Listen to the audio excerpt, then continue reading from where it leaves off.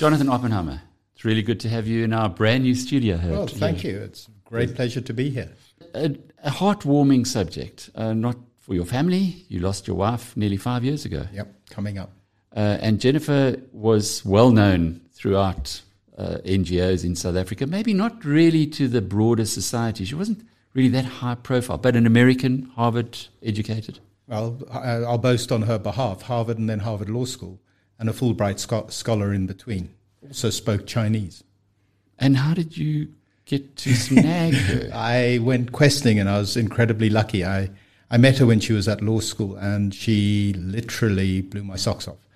And as her father said to me a few years after we got married, I spent 10 years paying for my daughter to learn and write, to speak and write Chinese to go and live in Africa. And that was a passion of hers, certainly from everything I've read. Yes, she was an incredible historian, I think the best way to describe her is she was insatiably curious about everything. And if you want to succeed in anything in life, you've got to be curious. And so she really threw herself heart, body, and soul into being in Africa and became an African. I was thinking about it, and I was with a number of people who I'd consider friends from the ANC, and we were at a dinner, and they kept on insisting on calling her comrade and me capitalist. So I think she won and I lost. When she passed away, as I say, almost 5 years ago, you naturally, in a case like this, would like to commemorate her life, and you started something which is really interesting. Now, maybe it's called the Jennifer Ward Oppenheimer Research Grant. Yeah. Why this? So Jennifer's life really could be sort of classified into a series of chapters. And her first chapter was an incredibly strong academic at school. Her second chapter was this extraordinary passion, particularly around Asia and learning to write and speak Chinese, superly well educated. As I said, she was, interestingly, for those from years back, she'd won a Fulbright scholarship to mainland China. And it was announced a week after Tiananmen Square. So she didn't go to mainland China. She ended up going to Hong Kong. But that was her passion, that was her focus. Then we met. She fell in love with me, I hope, and we had this most extraordinary journey together. Came to Zimbabwe in the mid-90s, spent 4 years in Zimbabwe, came down to here in 99. And there was, again, a wonderfully silly anecdotal story. She was always a little bit concerned about crime in South Africa. I think a lot of us are. And she said to me early doors, I love Zimbabwe. It's brilliant. It's a wonderful place. But going down to South Africa before we moved, a little bit dodgy.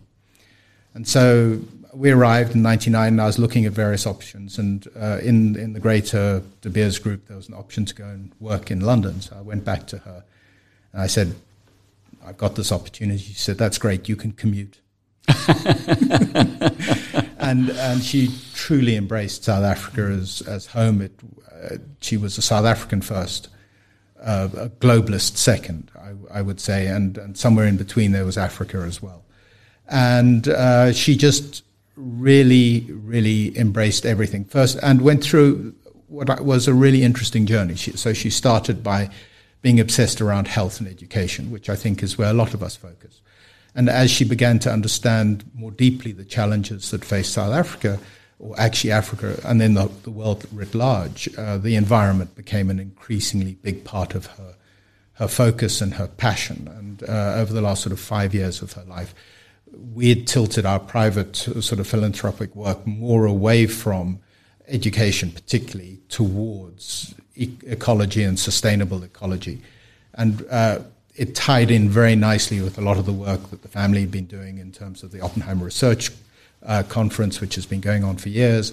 And we really like to think that we've truly tried to understand how you create a sustainable environment. It's not just research for the sake of research. It's not a pretty paper that's published in Science. It's work that can influence how you make a sustainable ecological system where man can exist and live for generations.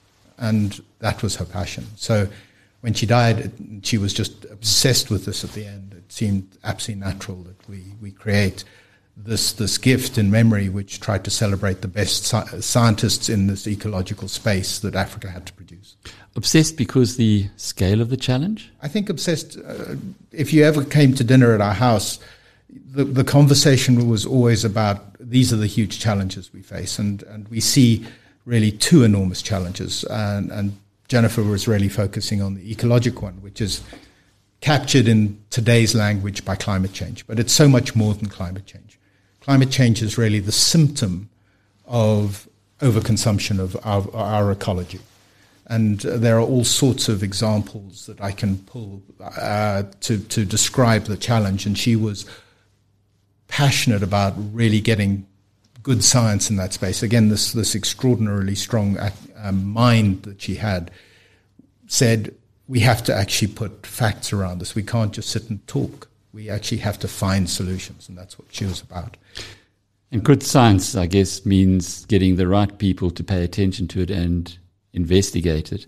And hence your support of Africa-focused studies at both Cambridge and Harvard. Cambridge, Harvard, Oxford, internationally, but all pointing back to Africa in a really strong way. Huge support here, WITS, UCT, some of the other universities, Stellenbosch increasingly. I mean, there's the Oppenheimer Memorial Trust, which supports people. I'm, for my sins and with great pleasure, chairman of that at the moment. It cycles between our side of the family and my aunt's side of the family. And the work that the OMT has done is just amazing. And you look at our alum of people who've got its benefits from it, and it's the who's who of South Africa. And it makes you feel proud that you've had input into these people who are leading our country, good and bad, into their education, into helping them become the people they are. And Jennifer sat on the board of the OMT for 17 years. So she was instrumental in driving a lot of that. She was instrumental in, when we were invested in De Beers, in directing the De Beers Fund in how it engaged with the communities in a meaningful way. She took everything she did to this incredibly professional, disciplined, but also loving and heartfelt way. Space. It's an extraordinary story. Your family has come under the cosh from all kinds of politicians and people with vested interest, and yet you've got this incredible love for Africa.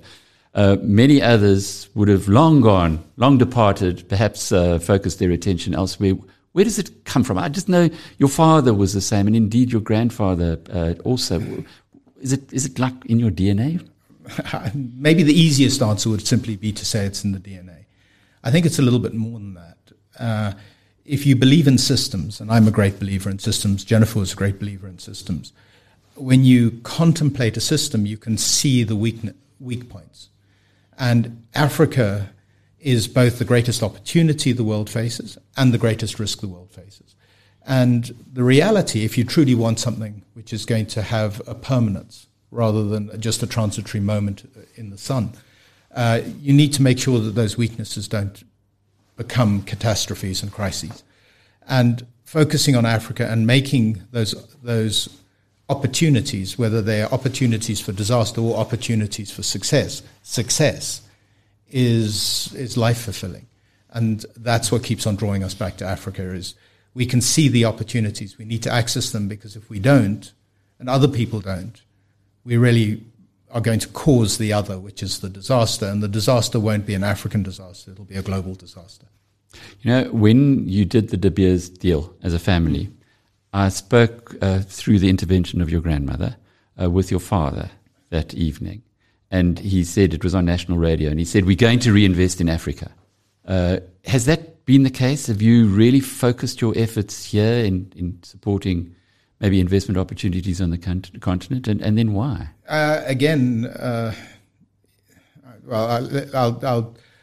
You will have heard it, and perhaps some of the listeners will as well, but my great-grandfather in 1954, and I was just looking at the statement this morning, said, we're here to make a profit. This was in the Anglo-American chairman's statement. We're here to make a profit, but in such a way as to benefit the peoples and communities of Southern Africa. At the time, Anglo was predominantly focused on That's South way Africa. ahead of its time. Well, you think about triple bottom line, it's still, to my mind, the best descriptor of the triple bottom line, but I'm a little biased. It was my great-grandfather, after all. And as I look at that, and we've adapted that to talk in terms of our commercial endeavors to make a profit, but in such a way as to benefit the peoples and communities we touch, to be more expansive, because we aren't exclusively in Southern Africa. And as we sit together, I created we set it up in 2016, so it's now 7 years old. Or it's 5 years old, just in its sixth year. An investment vehicle based out of Jersey, but managed really with the team who do all this research and everything here in Johannesburg. And we've invested over $500 million in the continent. And there aren't that many people who can say that. And that's new money coming back into Africa. It isn't churning existing money. I was in Nigeria yesterday visiting one of our operations, and these operations aren't us investing and then never visiting. We want to own and operate these businesses alongside the local management. And it was a super exciting day, or 2 days, just incredible opportunities. Mm. Getting back to the JWO research grant, it's now the third year. 2021 was the third year. Yeah. How many people enter it, or how do you get them to? I knew you were going to ask me that, so I had to ask the experts. So we've had over 700 applications over the 3 years, and last year we had 254 accepted applications. So we had more applications. Some are a little bit like, where's the dustbin, throw them away. Mm-hmm. But 254 credible applications from across the continent. I think we had 27 countries apply. So that's pretty wide-reaching. And what do they send you? What is? But all sorts, but all about the environment. So interestingly, again, 2021 was the year of microplastics. I think this growing awareness of how truly, if you have apex predators, you might have apex harmers. Microplastics might be an apex harmer. Mm-hmm. So huge number of applications. I think over half the applications played with microplastics, mostly in the oceans. And the winner... Dr. Gideon Ardubu. Gideon, I mean, you should meet Gideon. He's the intensity he brings to the space is quite scary. I mean, he's obsessed, and obsessed in a wonderful, constructive, driven way. And the network he's built, it's phenomenal. And he's looking at microplastics not only in terms of the oceans, where we know that they're catastrophic, but also in the freshwater systems, and then also what they're doing to the human body. And I mean, some of the stuff he's doing, and I need to read my notes because I can't remember half the names of these things, but how it affects your gut is just scary. It changes your hormones. I didn't know that. I don't think you knew that. And all of a sudden, people who are perfectly healthy no longer fertile, or start having all sorts of sort of cancers and crazy things. I read Bill Bryson's book called The Body. Yeah. It's a fantastic book. It's thick, dumbed down for people like me to understand it. And me. But every second page it was, well, we don't know what that means, and we don't understand that. So there's so much about the human body that is unknown to discover the impact of what you just said with microplastics. Yeah. So what exactly does he win? So the grant is $150,000 US, and it can be dispersed in chunks up to a period of 3 years. And so we award this grant every year, and right now, so that we've got 3 recipients. So the first was a wonderful woman. She's becoming something of a celebrity, is Haley Clements, and she was and her research, her area of focus was on biodiversity and biodiversity mapping. Critical if we're going to know what's happening in the environment. I mean, it's up there again in terms of this is, I can't swear, can I? This is bleep that you have to know about. Mm. And she's doing some of the leading work of that in the world, particularly in Africa, which has some of the greatest biodiversity and needs to preserve its biodiversity more than anywhere else. And then the second guy, who was equally amazing, is doing unbelievable work on malaria. And a crazy, crazy intervention in terms of malaria, because what he's done is he's figured out that light, and particularly the frequency of light, affects whether Anopheles mosquito is attracted to something. I mean, we all knew moths are attracted to light. But did you know that Anopheles is not as attracted to yellow light? So change the light bulbs in the houses of Africa, and you change the attractiveness of the house to Anopheles mosquitoes, and you could, we don't know yet, dramatically reduce the propagation of malaria across the continent. Not by, I mean, I love the work that the Bill and Melinda Gates Foundation are doing on vaccines and malaria vaccines, and it's groundbreaking, and they're throwing hundreds of millions of dollars at it, and it's brilliant. But just change a light bulb. Really? And we can have an effect which is even greater than maybe the efficacy of the malaria vaccine. So that $150,000 research grant is to help them complete a research program that they have basically pitched for. That's what the applications are pitches for that $150,000. So they don't have to go and do any other work. They know that they're going to be able to focus on their obsession. Yeah. And the consequence thereof could be, as you say, changing light bulbs in malaria-affected areas. As simple as that, but making a very big difference. And it's crazy. I mean, wow is what I end up saying. Do you think Jennifer would have been bucked by what's happened in her name? Yeah? I think she'd be incredibly proud. I mean, we were tilting towards this already. And I suspect if we'd said, let's do this, she wouldn't have wanted to call it under her name, because she was always, as you started describing, hiding her light under a bushel. But she would have been passionate about the project and passionate about the work that's been done. Do you think that her passing changed you into becoming more focused in this area? Because we've met over the years, and you were very involved in business. It was a lot. I won't say all business, but I'm sure a bigger chunk of your life. Have you had to change a little in that way? It's a very good question. No. So here, a shout out to my mother. Alan Savory is a Zimbabwean vet who developed a farming method which used what is called biomimicry, which is where you look at what nature did and then you try and mimic it in a commercial fashion, and it produces all sorts of good things. And the idea of Alan Savory's method is you create bigger herds of cattle. They then act like the bulk grazers of the past. You herd them in a tight bunch. That was the predators. The effect of that is they break the soil, so the water retention goes up. They defecate on the soil. That improves its nutrition. You get a much better diversity of grass that grows, which improves the nutritional yield, which makes the cattle healthier. It's a wonderful virtuous circle. My mother was championing Alan's methods before Alan knew him. And up in Zimbabwe, where the family's had a cattle ranch for many years, we're experimenting with this now, and we're really getting some pretty exciting results. That has been at the forefront of what the family was about for 30, 40 years, longer. The family were lucky enough to, don't want to call it full, have the opportunity to take on the custodianship of Swalu, this big nature reserve in the Northern Cape.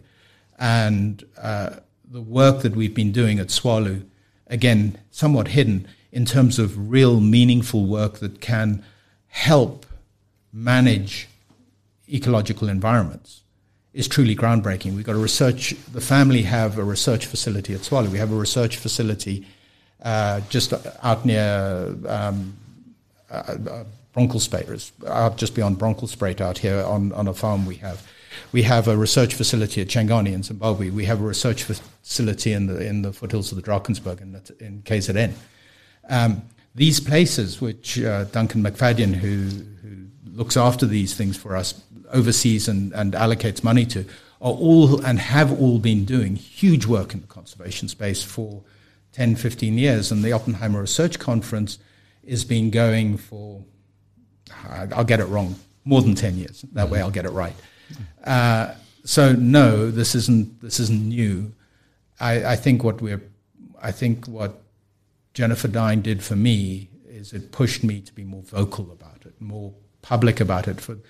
I always felt that as a family, we wanted to have the proof points before we talked about something. So I wanted to be able to say, hey, we have a sustainable business here. We're creating lots of employment. Mimic us, and you can do the same. We've got all these great ideas. We'll share them with you, but we don't want to share them when they're just concepts on a wall. We want to share them when they're practical, lived experiences, and we can go and show you those experiences. And a convergence of Jennifer Dyne and the fact that our research is more substantive now, it is there, has allowed us to be much more vocal about it. And are people following you? I don't know, is the answer. Most probably not nearly as much as I would like. I think taking a generational view is an outlying view in the 21st century. It seems that most millennials and Generation Zs or Zs or whatever you call them are super interested in what happens next week, not what happens in 10 years' time. Although there does seem to be a growing awareness of that. Certainly when I talk to people when I'm abroad, I get the strong idea that there is a community that's growing rapidly that are saying, hang on, we really do need to think about not tomorrow, not next month, next year, but next decade, next century. And that's really exciting because it feels like we're swimming with the tide rather than against the tide. And there's so many estimates on the arable land in Africa that's being properly utilized or utilized at all. From what your research is showing you and from what we've been discussing today, isn't that a great opportunity to maybe be the real breadbasket of good food for the world? Of course, but there is a big but. And the big but is the real experience of big commercial agriculture in the West and in South America is throwing up some really bad data right now. Big monocrops, the wheat belt, the grain belt of America, and what's happening with huge monocrops, and the desperate use of fertilizer, and is again encouraging people to hark back to trying to find biomimicry tools. I'm not in any way saying we have to go back to oxen and plowshares. That's stupid. But if you think about mixed systems which are synergistic and supportive of one another, those endeavors are so much more powerful, so much more resilient. And I think resilience is the key thing in this changing world that we're in. And yes, we can begin to do that. But critically, it can't just be around agriculture or wilderness preservation. It needs to be integrated into the well-being of people.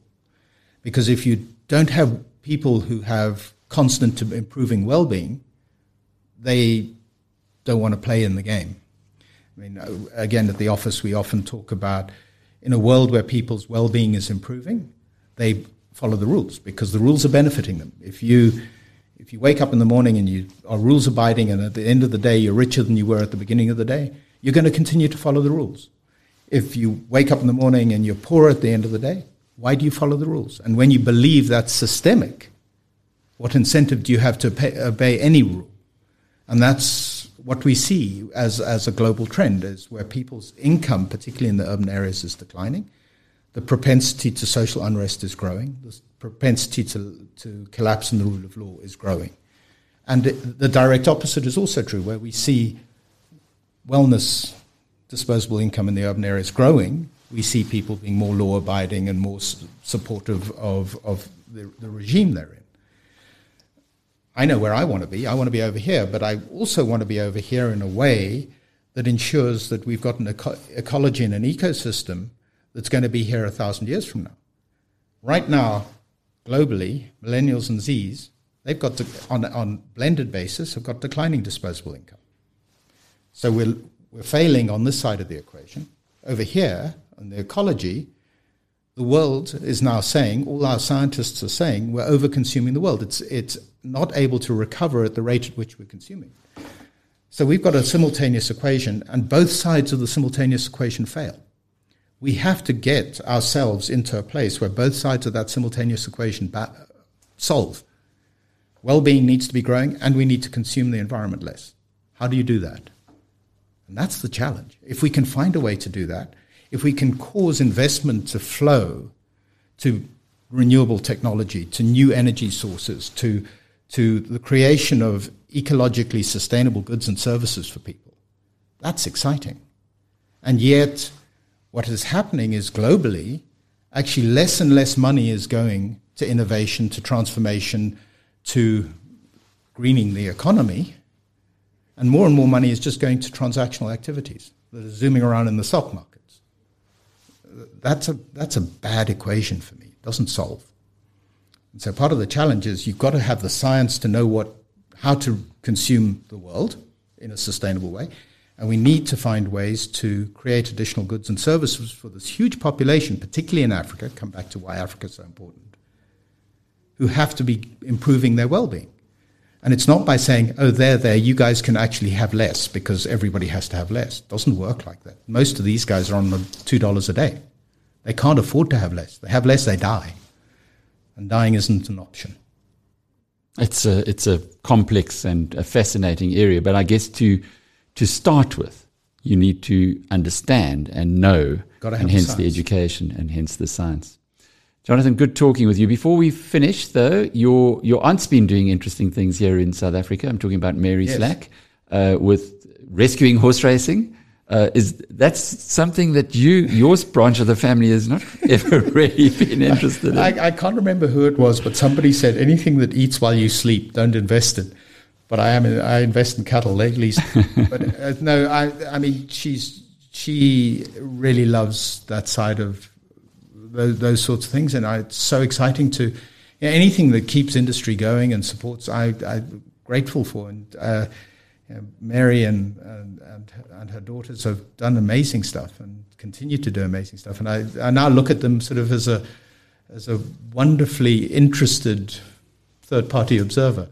Maybe a little bit closer than third party, but it's a really nice thing to see them shaping their world and doing their own thing. And it's all long term. And I get back to this thing, maybe as a final point, that you are thinking long term, and yet there are so many South Africans who can't see beyond next year or the year thereafter, and hence are packing for Perth or London or wherever else it might be. All they're doing is they're winning themselves another 10 to 20 years. If we don't fix Africa, the rest of the world will be doomed too.